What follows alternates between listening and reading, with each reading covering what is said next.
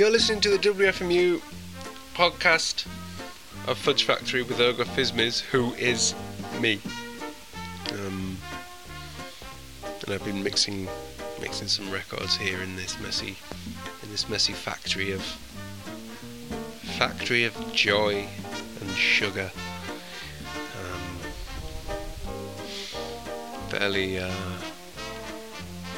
Fairly bizarre mix there. Had some moments. Started with Tomita, two records by Tomita. His version of the Firebird and his I think the Girl with the Flaxen Hair from his versions of the music of Debussy, called Snowflakes Are Dancing.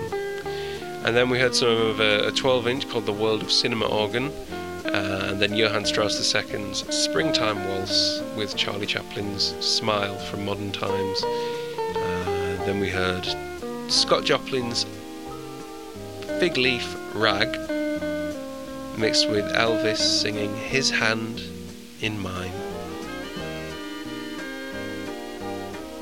which is about Elvis's relationship with Jesus, but also sounds somewhat homoerotic, interestingly,